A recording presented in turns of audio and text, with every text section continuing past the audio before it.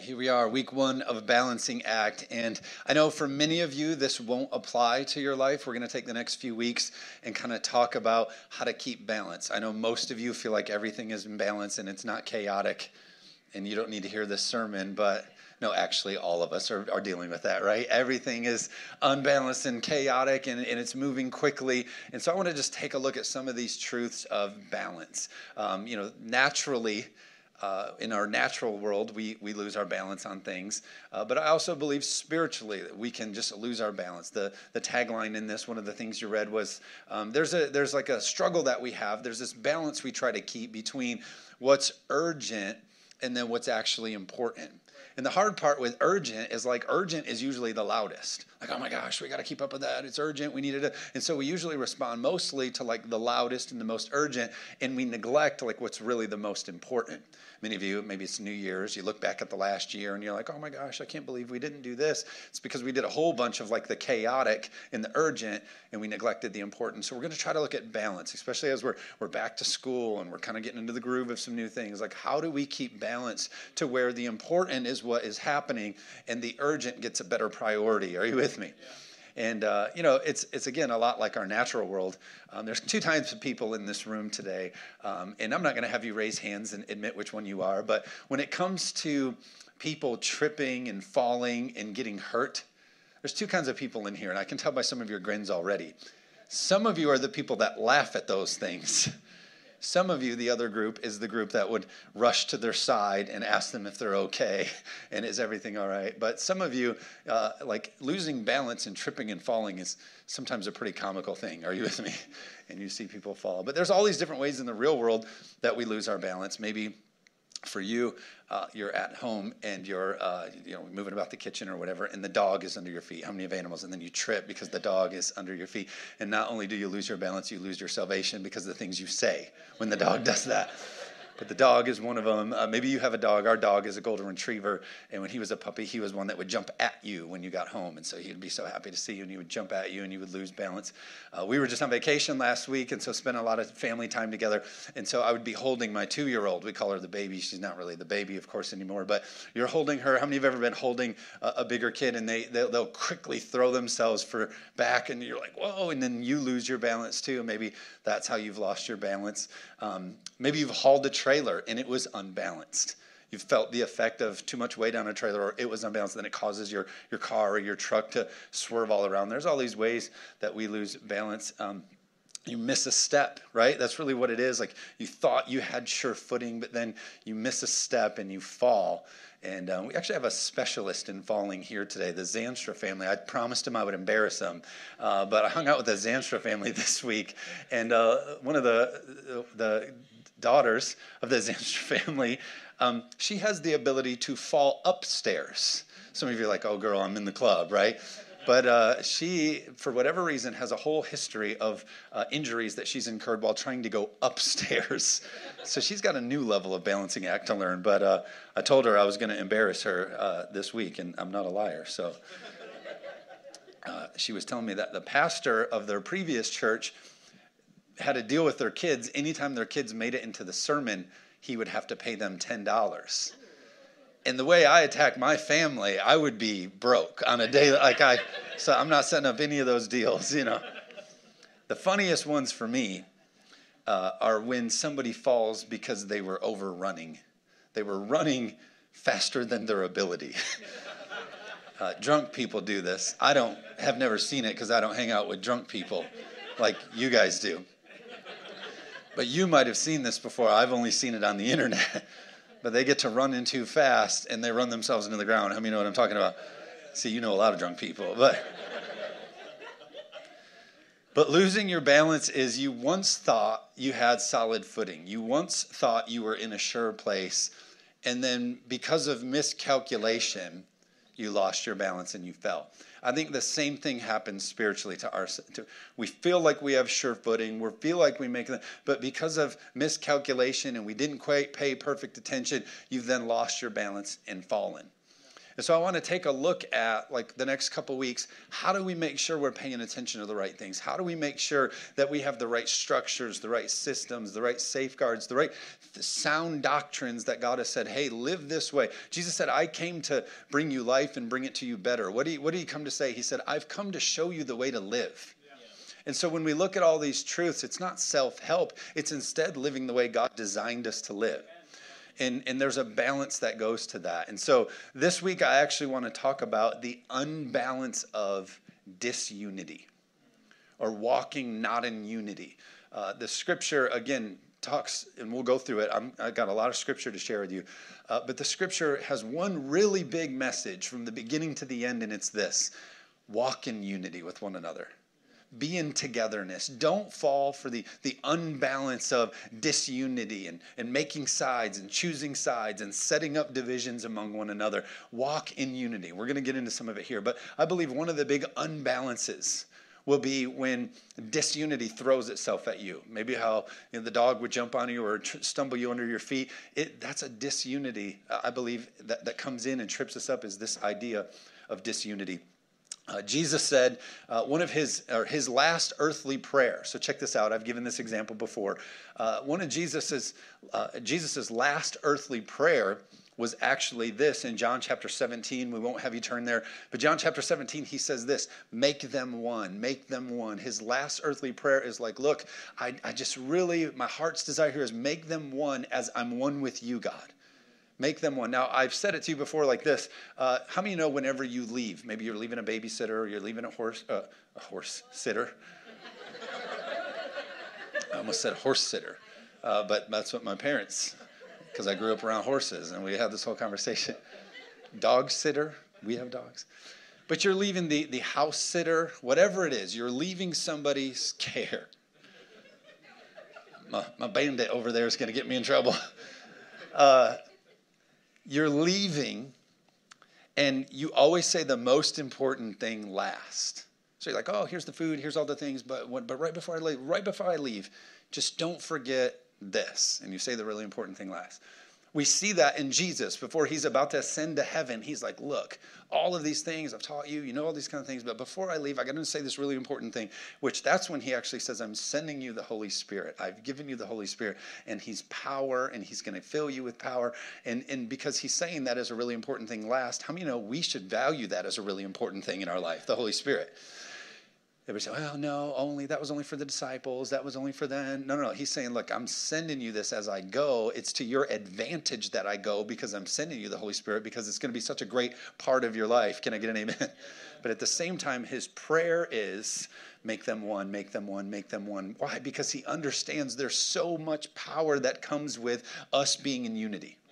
Us being in oneness, us rejecting and resisting disunity and discord. Are you with me? So he says, make them one.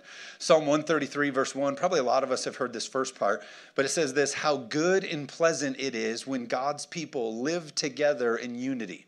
I would encourage you, go read every single translation of this. Just hear it every single different way possible, but it says how good and pleasant. One says perfect it is when God's people live together in unity. But then it says this in verse 2, it is like precious oil poured on the head, running down on the beard, running down on Aaron's beard, down on the collar, on his robe. It as if the dew of Hermon were falling on Mount Zion. Here's the point I want you to hear. It says, for there the Lord bestows his blessing, even life forevermore. What's the there? For the there is when we live in unity with one another. For when we're in unity with one another, when we as believers, when we're as the people of God, when we live in unity for one another, for there his blessing and life evermore gets bestowed upon us. When we're in unity, when we're walking in unity, when we care for more than just me, myself, and I, when we care for more than just my family and my thing and my agenda and my spiritual life and my devotion when we care for more than just me, the scripture says heaven's blessing becomes bestowed upon us. Are you with me? Yeah. Aren't you grateful that God has already given us everything in his son Christ? And the work on the cross, if he's never done another thing, we already have more than enough. Are you with me? But even still, there's a work to be done here on the earth. And he's saying, if you put yourself in unity, if you walk in symphony with one another, it allows me to bless it. Unity matters. And unfortunately, in Christianity, I think we've built way too much of a personal gospel, a self-help. I got my devotion, my worship playlist, my kind of, well, I'm not going to worship till he plays the right song, till they do it the right way, me. And, oh no, it's good and perfect when we come in unity. Are you with me? And God's blessing can be bestowed upon us. Joshua 24, we see this incredible verse here. We know Joshua is such a great biblical leader, and he's led the people into the promised land. And I love what he lines up here in Joshua 24, verse 15. It says, but if serving the Lord seems undesirable to you, then choose for yourselves this day who you will serve. I'm going to just jump down a little bit. And he goes on to say this. You've all heard it before. But as for me and my household, we will serve the Lord. He does say, as for me and my personal, as for me and my, but then he says the result of me and my personal relationship with God is going to cause we. I'm happy you have your own devotional. I'm happy that you're taking care of yourself. You got your own goals and dreams and plans with God. That's important. But all of those should lead us into a bigger we movement. That's why the scripture says there's many members of the body, but we all make up one body. Are you with me? The body of Christ. So me and my and your personal devotion and your dreams and plans and callings and assignments, all that stuff is good. It's fine. But it still needs to lead us into a we, the unity, the balance of togetherness. Can I get an amen? God's calling us into this oneness. So as for we will serve the Lord. It's a little concerning to me, the movement that has come through, especially a younger generation, of I.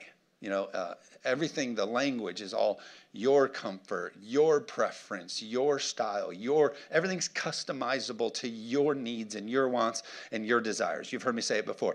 iPad, iPod, our mattresses are set up for how exactly you like it. You get in your car and it remembers the things that you like. And all of these settings are perfectly customized to just you.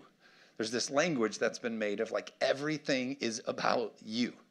We can customize everything to be about you. It's even a little more concerning in the younger generation because they have this new language that they say, I'm going to live my own truth. How many of you have heard that one? You just go out and you just do your own truth. You got to find your own truth. And so now they're just taking bits and pieces of anything. A little bit of this religion, a little bit of that religion, a little bit of this lecture, a little bit of that lecture, and they call it their own truth. I've never seen a more destructive idea than to say you need to develop your own truth. Are you with me? Yeah.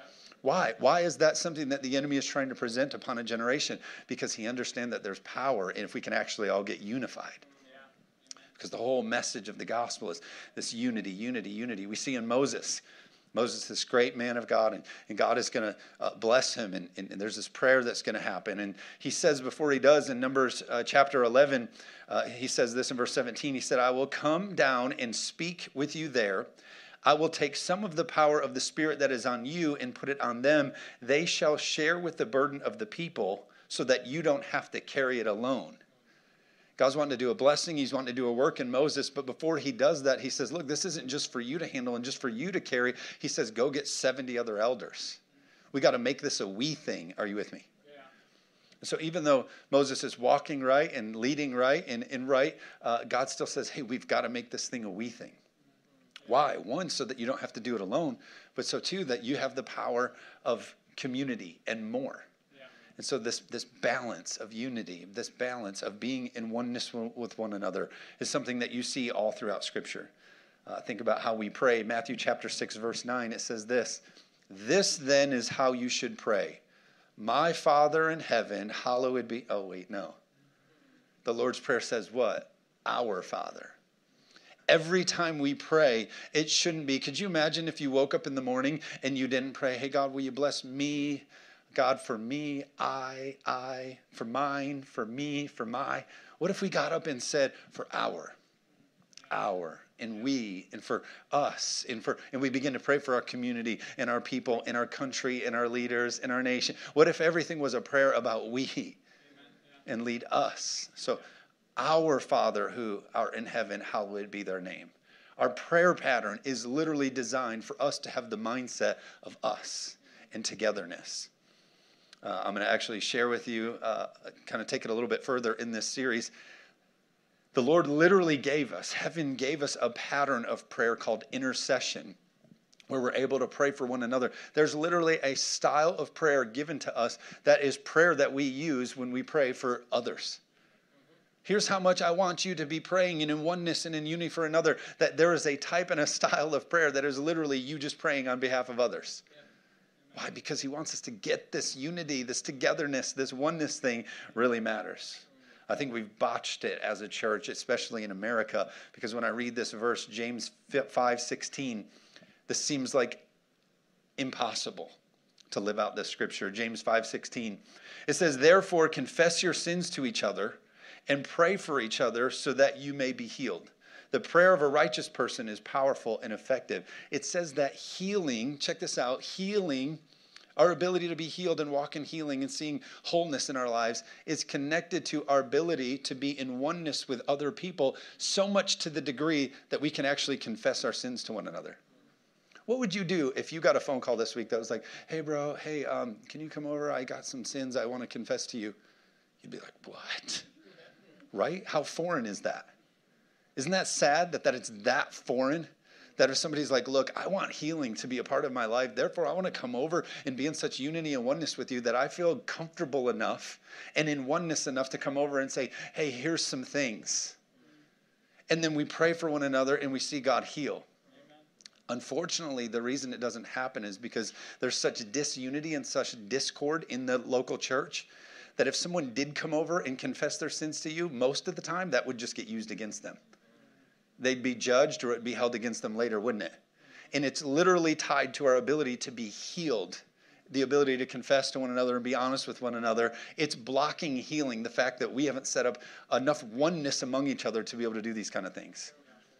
There's a deep work that we got to do in ourselves to be able to get on the same page so that we can see God move in healing. Can I get an amen? All throughout the scripture, you see the great miracles and the great moves of God came through people walking in oneness and unity. Scripture says about Peter and John, it said they went up to the temple, then they used the word together, and along the way they healed the lame man. They were doing ministry together. Listen, can I tell you this? There's not very many solo missions in the kingdom of God. We've created such a pastor-exalted culture where it's the big pastor and we make him into a logo and a brand and a .com, and throughout the week there's pictures of him and we're doing all these things and we've made it all about the solo mission. It's doing a huge disservice to the oneness of the community of God, isn't it? Sure. And so my caution in this is just there aren't a lot of solo missions. There's personal devotion. There's definitely, absolutely the personal devotion to God, but that should lead us into a oneness, us bringing our pieces together to build the kingdom. Can I get an amen? It gets even more personal. Romans chapter 12, it says this. It says, rejoice with those who rejoice. You're actually called into an emotional relationship with people, with other believers. It's saying, look, here's how much I want you in oneness with one another. Here's how much I want you in unity with one another. That you should be so close and on the same page that even emotionally, when somebody is rejoicing, you're rejoicing. And then it goes on to say this, you mourn with those who mourn. You're so connected, you're so in oneness with somebody that when somebody goes through mourning, guess what we do? We mourn with them. We don't judge them. We don't push them aside. We can't say, oh, man, they're really going through some stuff. We better give them some space. No, we get in there and we get with them. Why? Because we're in oneness and unity with them. It's hard for us. I admitted this to first service. I'm a 7 on the Enneagram. If those of you like the Enneagram test, we like the Enneagram test because Scripture has called us to walk in self-control. It's one of the things we're doing. And so that testing helps us learn traits about ourselves and work on self-control, and God empowers us. Are you with me? Sometimes we make that stuff way too spooky. You guys get all funny about that stuff. So the Enneagram says this about a 7, which is my personality. They like to avoid pain. We're adventurers. We like to be involved in things. Some of my other 7s were like, amen, yes. Who likes pain anyway, right? Like, some of you are like, no, get back in your pain. And that's actually what I'm about to preach. So me personally, I'm very like compassionate. Like you guys know me, like I'm a compassionate. But empathy, where you sit in it, like you sit in it, that's hard for me. And so the avoiding pain part of the 7 is like, I love a challenge. I'll take a mountain. We'll risk. We'll use our faith. But if we're going to like sit in things and talk about, I'm like, I got to get out of here. We got to find another mountain to conquer. But it's something we need to develop, especially as Christians. Will you hear this truth today? God wants us in such oneness. Not that we're emotional with each other, just for the sake of being emotional, but we're so close to each other. We're so in unity with one another that we can get in and rejoice when someone else is rejoicing and weep when somebody else is weeping. Why? Because our oneness is so the same. The translations, other of it say, get happy when others are happy. You're so connected that it just comes out of you when somebody else is walking in it. Can I get an amen? John chapter 5 tells one of those weird Bible stories, which I find fascinating, but it's the story of this pool. And every so often, an angel would come and stir this pool, and the first one in the pool received healing. So blind people, lame people, paralyzed people, they would be outside this pool. And when the angel would come, if you were the first one, you would get healed, which, right, seems like weird and cruel in a way, but it's in the Bible, so we go with it. But this is what's happening. So Jesus shows up to this guy who had this issue for 38 years. I don't know how long he was trying to get into the pool, but I know for 38 years he's had this issue. And Jesus shows up to him and says, hey, do you desire to be healed? Do you want to be made whole? And he says, well, obviously, of course I do. That's why I'm here. That's why I got this thing. But he says back to Jesus, but I've had nobody here to help me in the pool. What was his disservice done to his life? He wasn't in unity. He wasn't doing life with anybody. He had nobody that he was close with and connected to that could help him make it to his miracle. So this whole idea of, no, I'm good. I'll watch online. I can take care of it. I got my own stuff. I do my own worship. I got all my own thing. Might cause you to miss your miracle. We got to be in oneness with one another. We got to be connected with one another. That's why Psalm 34 verse 3 says this, glorify the Lord with me. It's a call, glorify the Lord with me. And then it reiterates it. Let us exalt his name together. A togetherness. Getting back together, being together, worshiping God, going after God, seeking his presence and his glory. Are you with me? We got to be together on this. Well, I like things on my own time, and I like my own study. I get more out of it when I do my own stuff.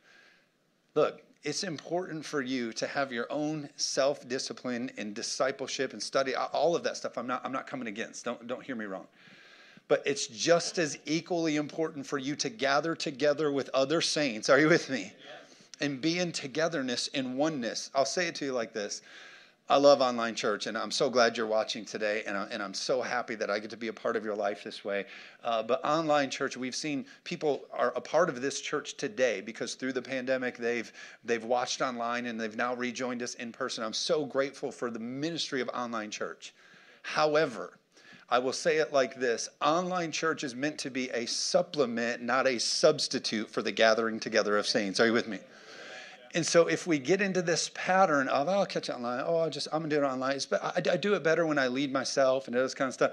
You are doing yourself a huge disservice. Scripture saying, hey, let us come together and glorify the Lord.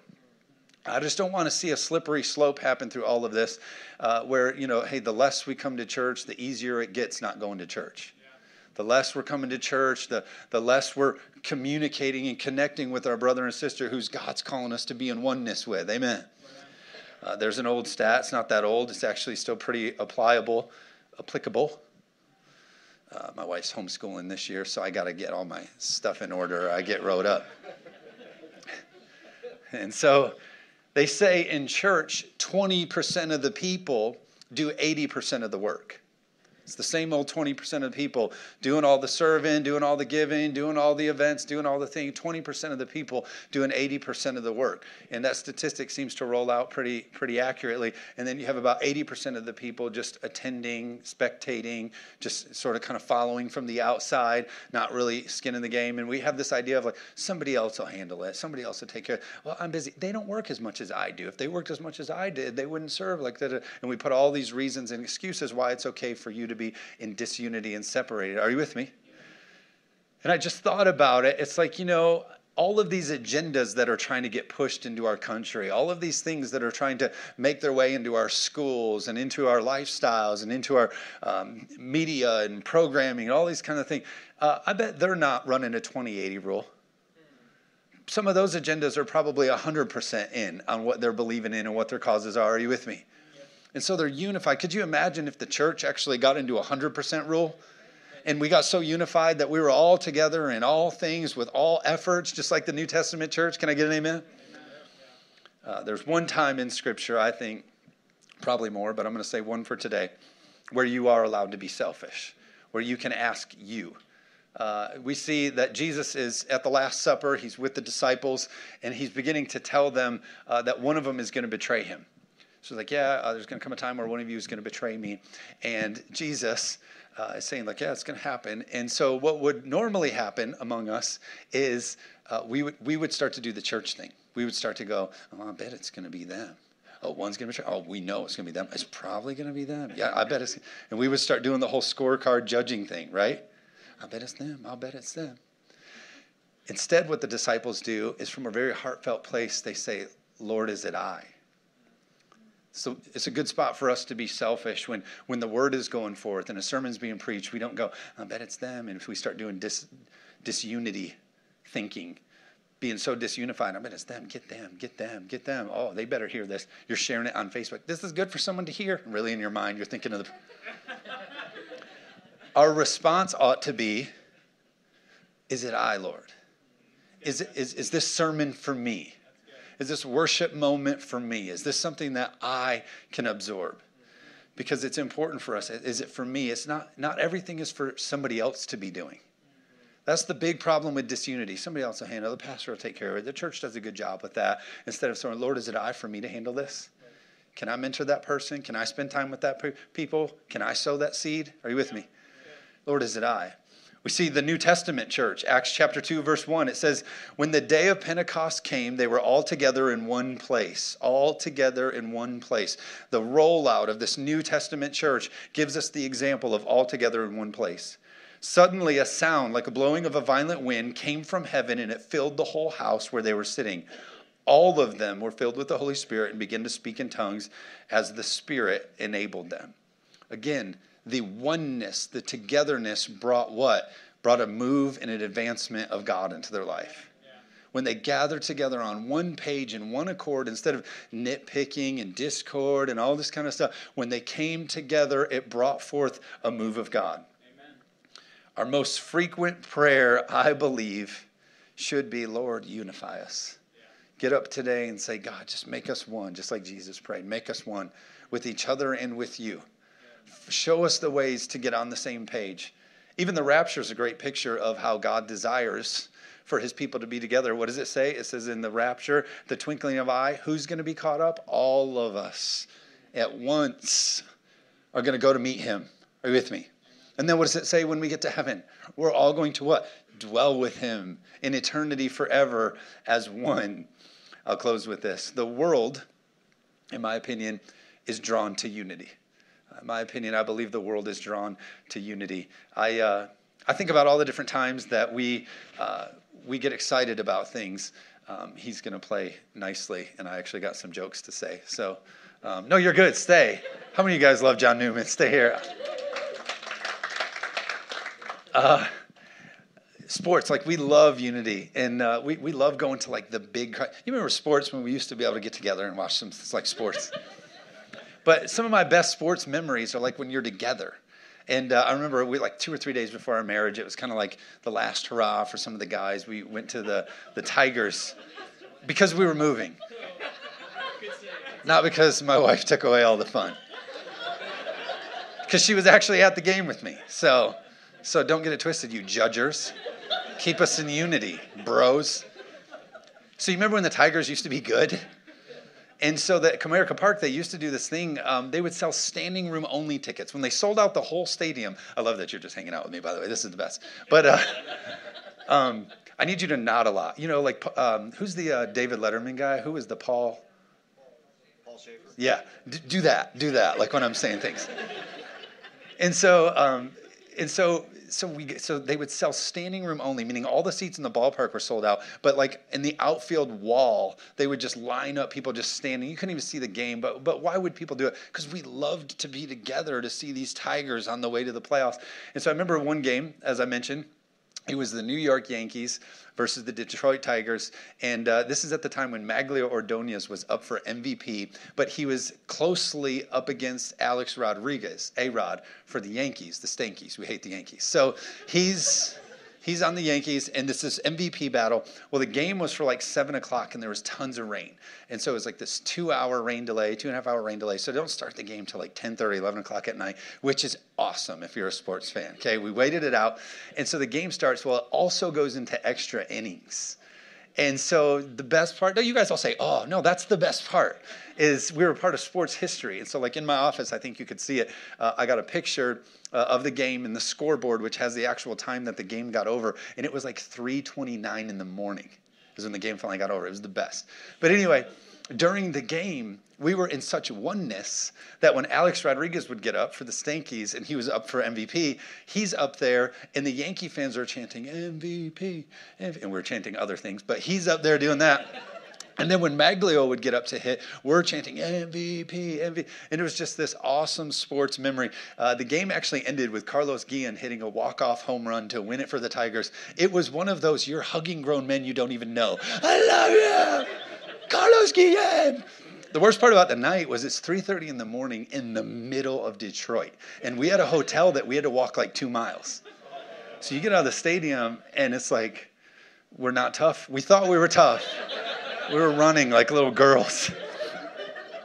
And that was that. That was that. And I have the time to waste, so I'm going to waste it.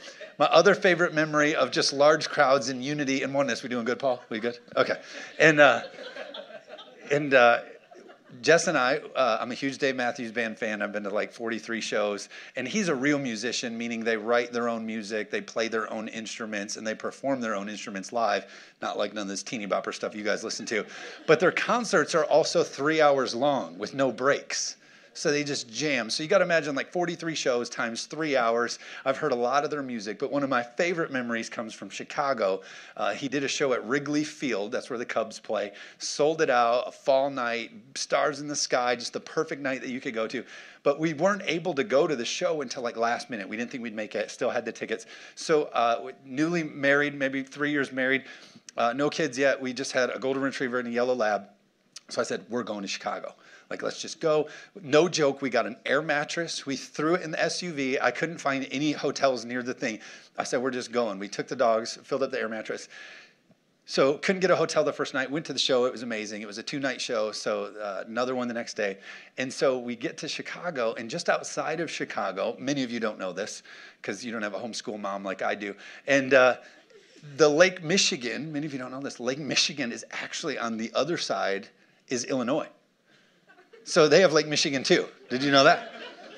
So in Evanston, Illinois, it's this beautiful suburb area. It's actually where Northwestern is. And so I said, hey, we'll go to the show. Who cares about the hotel? We'll fill up the air mattress. We'll just put it in the thing. So we drove around this really beautiful suburb area, and we were just looking. We found this really nice church, and it was right by the lake in Evanston, Illinois. And so I was like, this is perfect. You see the lake. There's this beautiful church.